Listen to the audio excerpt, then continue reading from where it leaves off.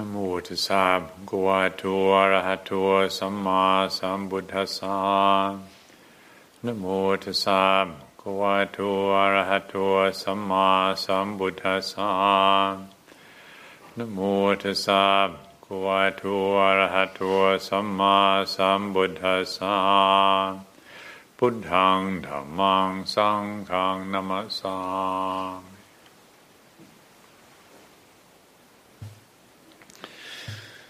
This is the first Sunday of the month again, which means, as usual here, we consider together the Dhamma quote that is on the page of our Forest Sangha calendar for this month, which again is a teaching from Ajahn Chah.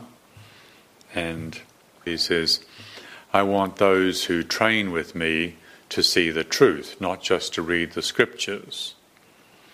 I want them to see if their hearts have been completely liberated from conceptual thinking. So there's a context to this emphasis that Ajahn Chah puts on his teaching, and in a few minutes I'll speak about that. But first, I'd like to point out how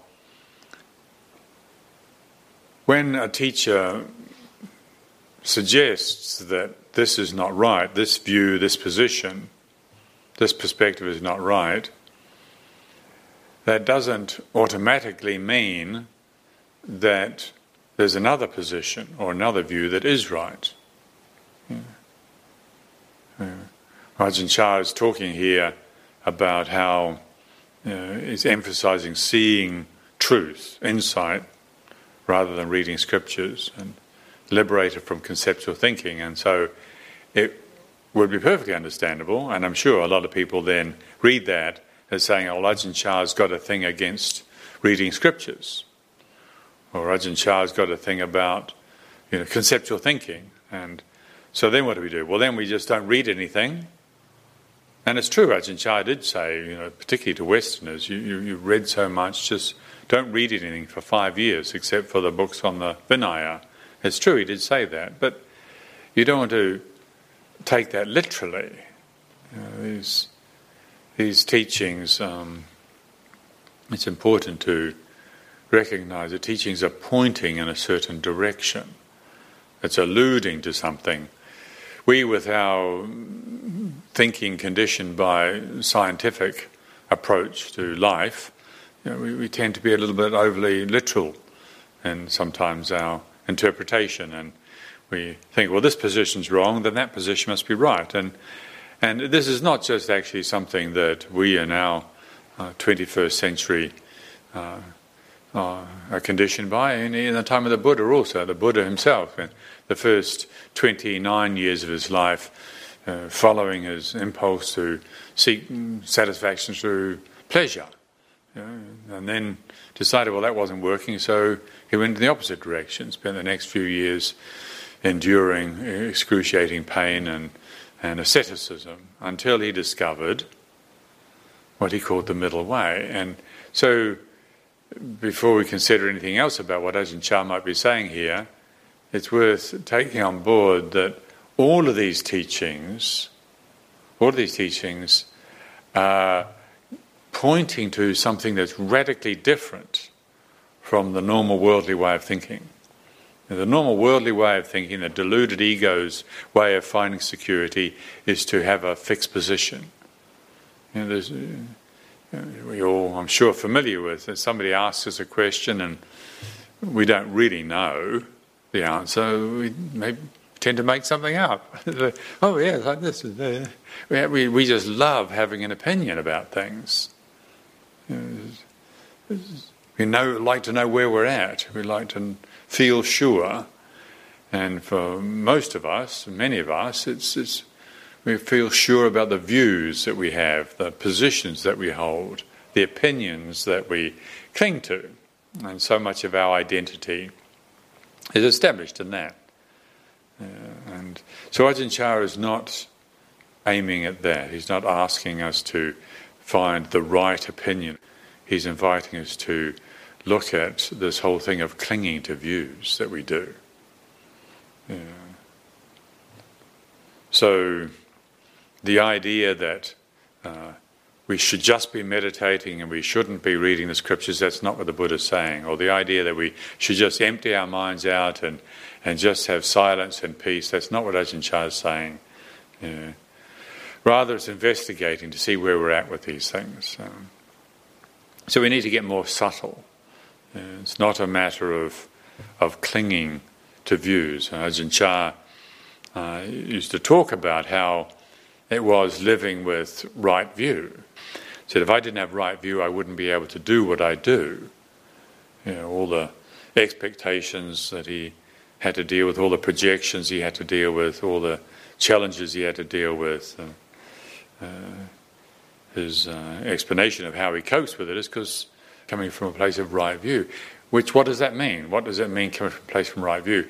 In my first year as a monk living in Thailand, or maybe I was still a samaner at the time, I was living in Bangkok and I was very preoccupied with all these opinions that I was hearing from the different teachers. I was living in this monastery in Bangkok, Wat Pawarn, and it's a place where a lot of Western monks tend to pass through, and when they come to Bangkok to do their visas or do their dentist work, you hear all these different opinions about the right practice. Ajahn Mahabua, he teaches like that. Ajahn Phan, he teaches like that. Luang Por Khao, he teaches like that. Ajahn Tate, he teaches like that. All these different views and opinions about practice, and I was aspiring to become a monk, and of course I wanted to live with the teacher, the right teacher, the one who gave the real teaching. And there were these monks passing through. I think it might have been Warapanya who was passing through, and I asked him, I said, what does Ajahn Chah say about right view?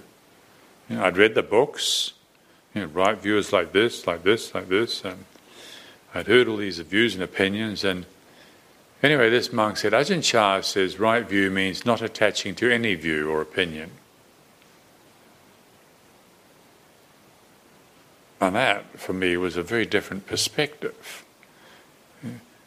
It wasn't ignoring, it wasn't dismissing the relevance of the view, the teachings on the Four Noble Truths, the teachings on rebirth, the teachings on karma. It wasn't ignoring these teachings, but it was emphasizing the way we relate to them. In fact, he went further and said even the Buddha's teachings are wrong view if we cling to them. So it's like clinging that matters. So when Ajahn Chah is talking here about reading scriptures and having insight and freeing, liberating the heart from conceptual thinking, I think it's good to take on board that he's not just giving us a view to cling to, he's asking us to look at the positions that we have on practice. We all have views and opinions. And that's another thing that, Ajahn Chah is famous for talking about how particularly Westerners are so attached to their views and opinions. Somebody asked him, what's your biggest difficulty with your disciples? And he says, all their views and opinions. Quite surprised, I think, at arguing about views and opinions. It's a kind of a side effect of the kind of education we have, where we're not taught about letting go at school. We're taught about hanging on, about winning, about achieving, about being right, and that's got its place, but it's not necessarily wise, because it doesn't. The evidence is that it doesn't take us to peace. If it was the real thing, if it was the answer, being right and winning, if that was the answer, then it would give us peace. Our lives would be peaceful, our hearts would be peaceful, our communities would be peaceful, our families would be peaceful, the world would be peaceful. Because everybody's into winning and being right. So that's not a wise solution. It's not appropriate. So that's what the Dhamma is about. The Dhamma is about giving us a perspective on the effort that we make, so that it does actually take us to peace. It does give us the experience of contentment and clarity. And so the proof of where we're at with our views and opinions, whether it's about reading scriptures or sitting meditation or contemplation, thinking or going to silence, the proof of where we're at, whether it's appropriate, whether it's true, whether it accords with the middle way or not, is, does it take us to contentment, clarity? Not just the contentment of numbing out, there's a certain sort of contentment of, if our lives are a bit fraught and a bit hectic, you got to numb out on a bit of samadhi for a while, and you think, well, this is the kind of contentment I'm looking for. Well, it may not, again, be what the Buddha would refer to as samma samadhi or suitable samadhi. It can also be just numbing ourselves out. So whether it's suitable or not, we can see is it taking us to ease, contentment and clarity and understanding. And this is something that we need to investigate in all of our activity. Whatever we're doing. We're all having views and opinions, preferences all the time. They're not wrong in themselves necessarily. They're not right necessarily. They may be wrong or they may be right, relatively speaking, but also are we finding our identity in my views, my opinions?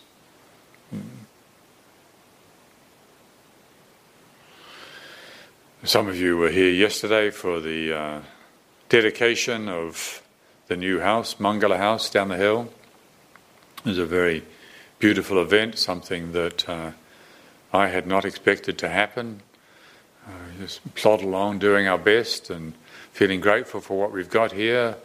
And then suddenly the whole thing expands in a very easeful, comfortable, beautiful, rewarding way. And so we marked it with this dedication, this celebration yesterday. And of course, it takes a bit of organisation, Ajahn Go, building this beautiful palanquin, and then the various people coming and threading garlands and finding a gilder who can do gilding, and then of course carrying this substantial, significant thing down the hill.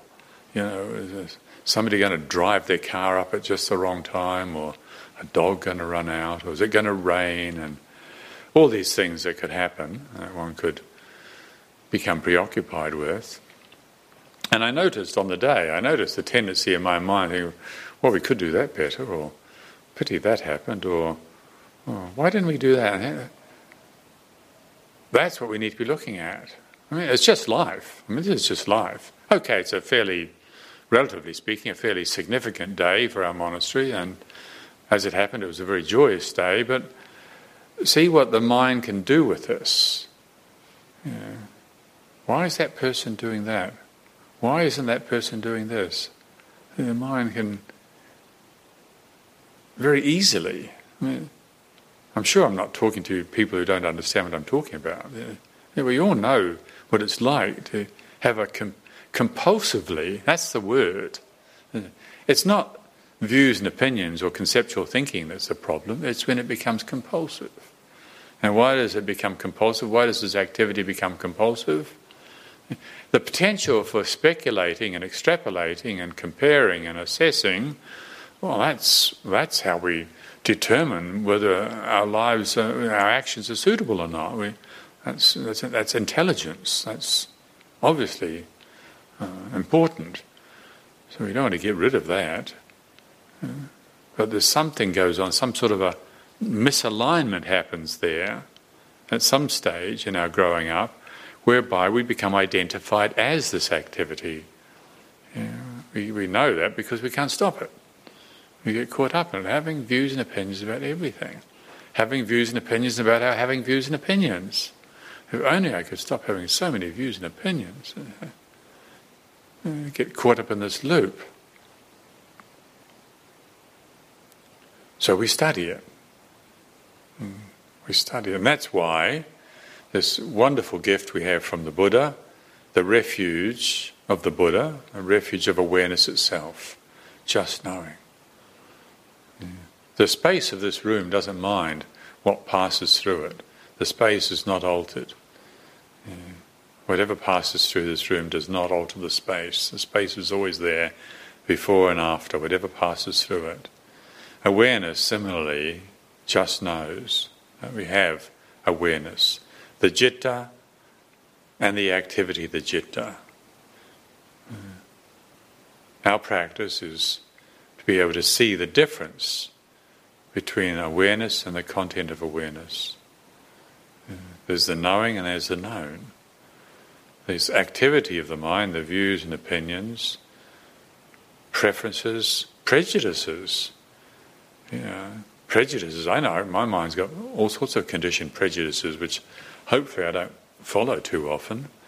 The relief is when you can fall back into recognising, oh, look at that, that's attachment to a preference becomes a prejudice. Preferences are natural.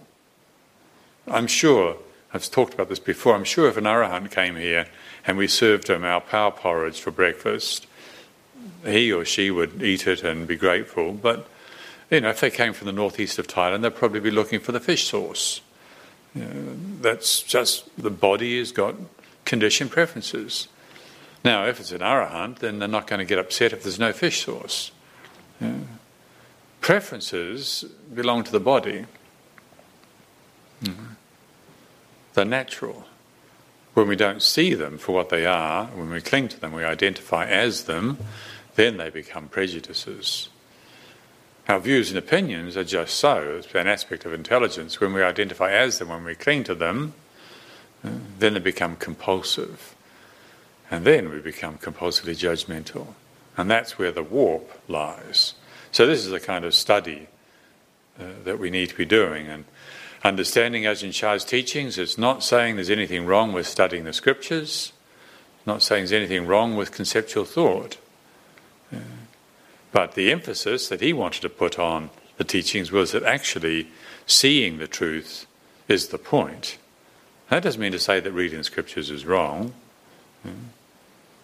But if all we do is read the scriptures, well then maybe we're putting the emphasis in a place that doesn't bear the fruit that we're looking for. So as I was saying before, there is a context to what Ajahn Chah is saying there, that as there was in the time of the Buddha, in monasteries there were monks and nuns who specialised in study, and then there were those that specialised in meditation. Some specialised in studying the suttas, some specialised in studying the rules, the Vinaya, others specialised in chanting. You get batteries of these monks or nuns sitting together reciting the discourses. They didn't write things down at the time of the Buddha, as you may well know. It was about 500 years until after the Buddha died before they started writing things down. The thing that was really respectful, if you're really respectful of something, then you committed it to memory. And so there were monks, and even today in Burma, there are still monks who have committed to memory the entire Tripitaka. They have. Do they still have these competitions in Rangoon, Tina, where they get all these monks together to examine them to see if they can recite the suttas? And there's all these other monks sitting there checking them to see if they can do it. I think it takes them days to get through it. It's a phenomenal feat, but it is possible, apparently, if you train your mind to do it. And so there were monks or nuns who specialised in just reciting suttas. And sometimes these groups would become a little bit overly pleased with themselves, and they would argue with each other and get a little puffed up and a little proud about we're doing the real thing. And what's going on there? Attachment to views and opinions. So even in the time of the Buddha this was happening. It's a symptom of deluded egoity. It's not a symptom of culture. So the context in the time of the Buddha, the context in Thailand these days, there are monasteries that specialise in performing rituals for funerals and special occasions, and then there's monasteries that specialise in studying, and then there are the forest monasteries where they specialise, they put an emphasis on creating an atmosphere that conduces with quiet contemplation, with investigation, with the cultivation of insight. So I think it's important to understand this context, that Ajahn Chah saying what he said at the time when this quote was given, that he was saying that the emphasis in this monastery is to not just read sutras, not just have a conceptual understanding, but in fact to liberate the heart from all attachment to conceptual understanding. Not to say there's anything wrong with conceptual understanding, but to learn how to not cling to it, so as to learn to see clearly. There are places, those of you that have read Ajahn Chah's teachings, where you'll see that he talks in praise of conceptual thinking. There's one of my favourite recorded teachings of Ajahn Chah. It's translated and printed in various books. It's called What is Contemplation?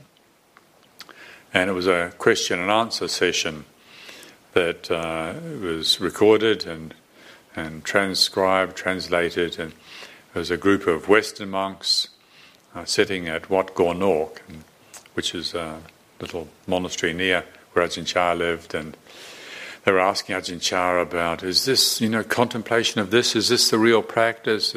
Thinking about this, is this the real practice? Or is the real practice going to the original mind? What is the real practice? And Ajahn Chah was very patiently answering all their questions. And at one stage during this session, he says, in the beginning,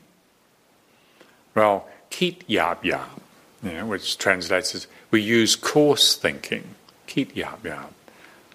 But then later on, kit nai kwam sangop, which means thinking in stillness. He said, in the beginning, we use conceptual thinking.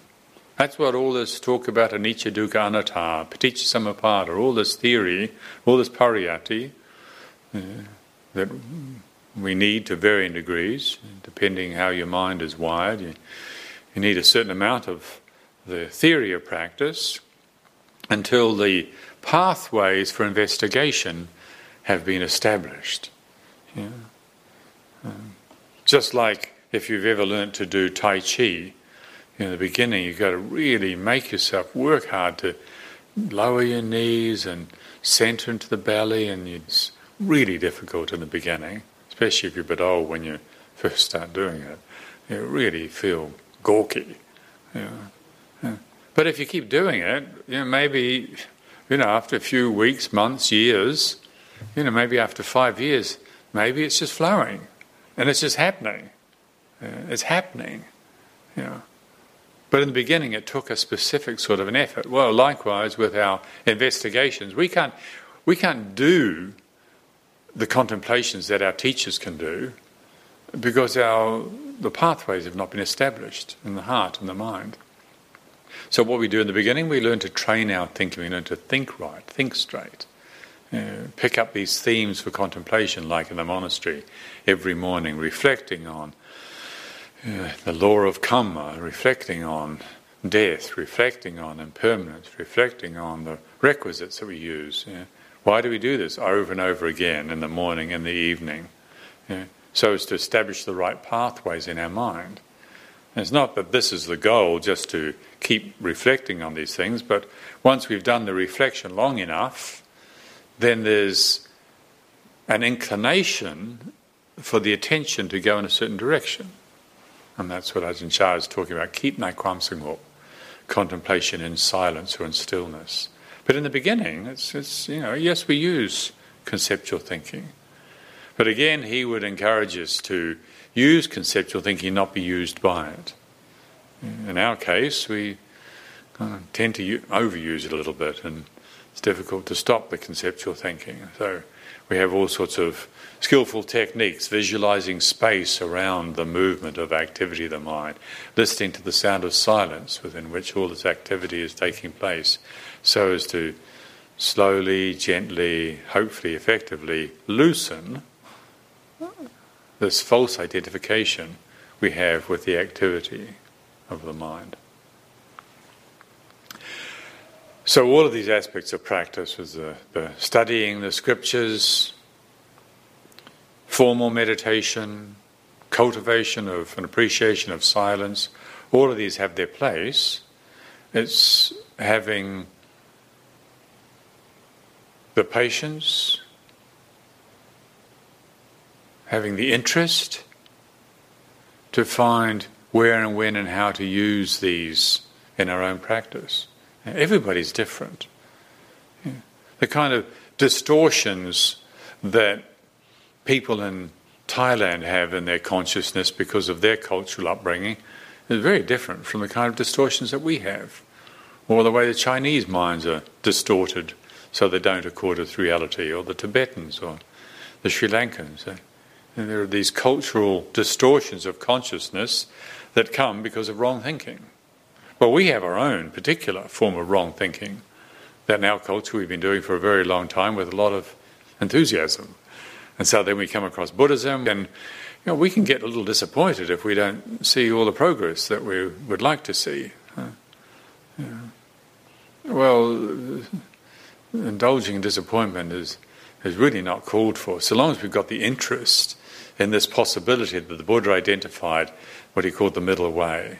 Yes, there is the alternative, there is the possibility, what he called the worldly way of attachment to fixed positions, attachment to views, attachment to experience. But then he realized and taught that there's also this other alternative of realizing the possibility of abiding as awareness itself, which doesn't require any fixed position. You're probably, a lot of teachers, certainly in Ajahn Chah's case, he was criticized for being inconsistent. He didn't have to be consistent because he adapted to the conditions he was in. Likewise with the Buddha. The Buddha would give all sorts of teachings for depending on who he was meeting and what their particular distortion of consciousness was, what they were attached to. If somebody's attached to anger and compulsive discriminating, what they need is to let go of discriminative intelligence and find an appreciation for unitive intelligence. Unitive intelligence, that's the characteristic of loving kindness, that doesn't compulsively discriminate, that just receives. But then there are those that are really so lost in unitive intelligence that they can't discriminate anything. They're just busy enjoying life so much, they're just stuck on bliss. Well, a wise teacher meets somebody like that, and they might give them some completely different theme on which to focus their attention on. So, in our case, we need to stop and consider for ourselves what works. But fundamentally, behind our consideration, always it's the attachment that causes the problem. So with our views and opinions, we don't want to just pay attention to what views and opinions we're entertaining, but let's also take time and care to investigate our relationship to those views and opinions. Thank you very much this evening for your attention. Dhammang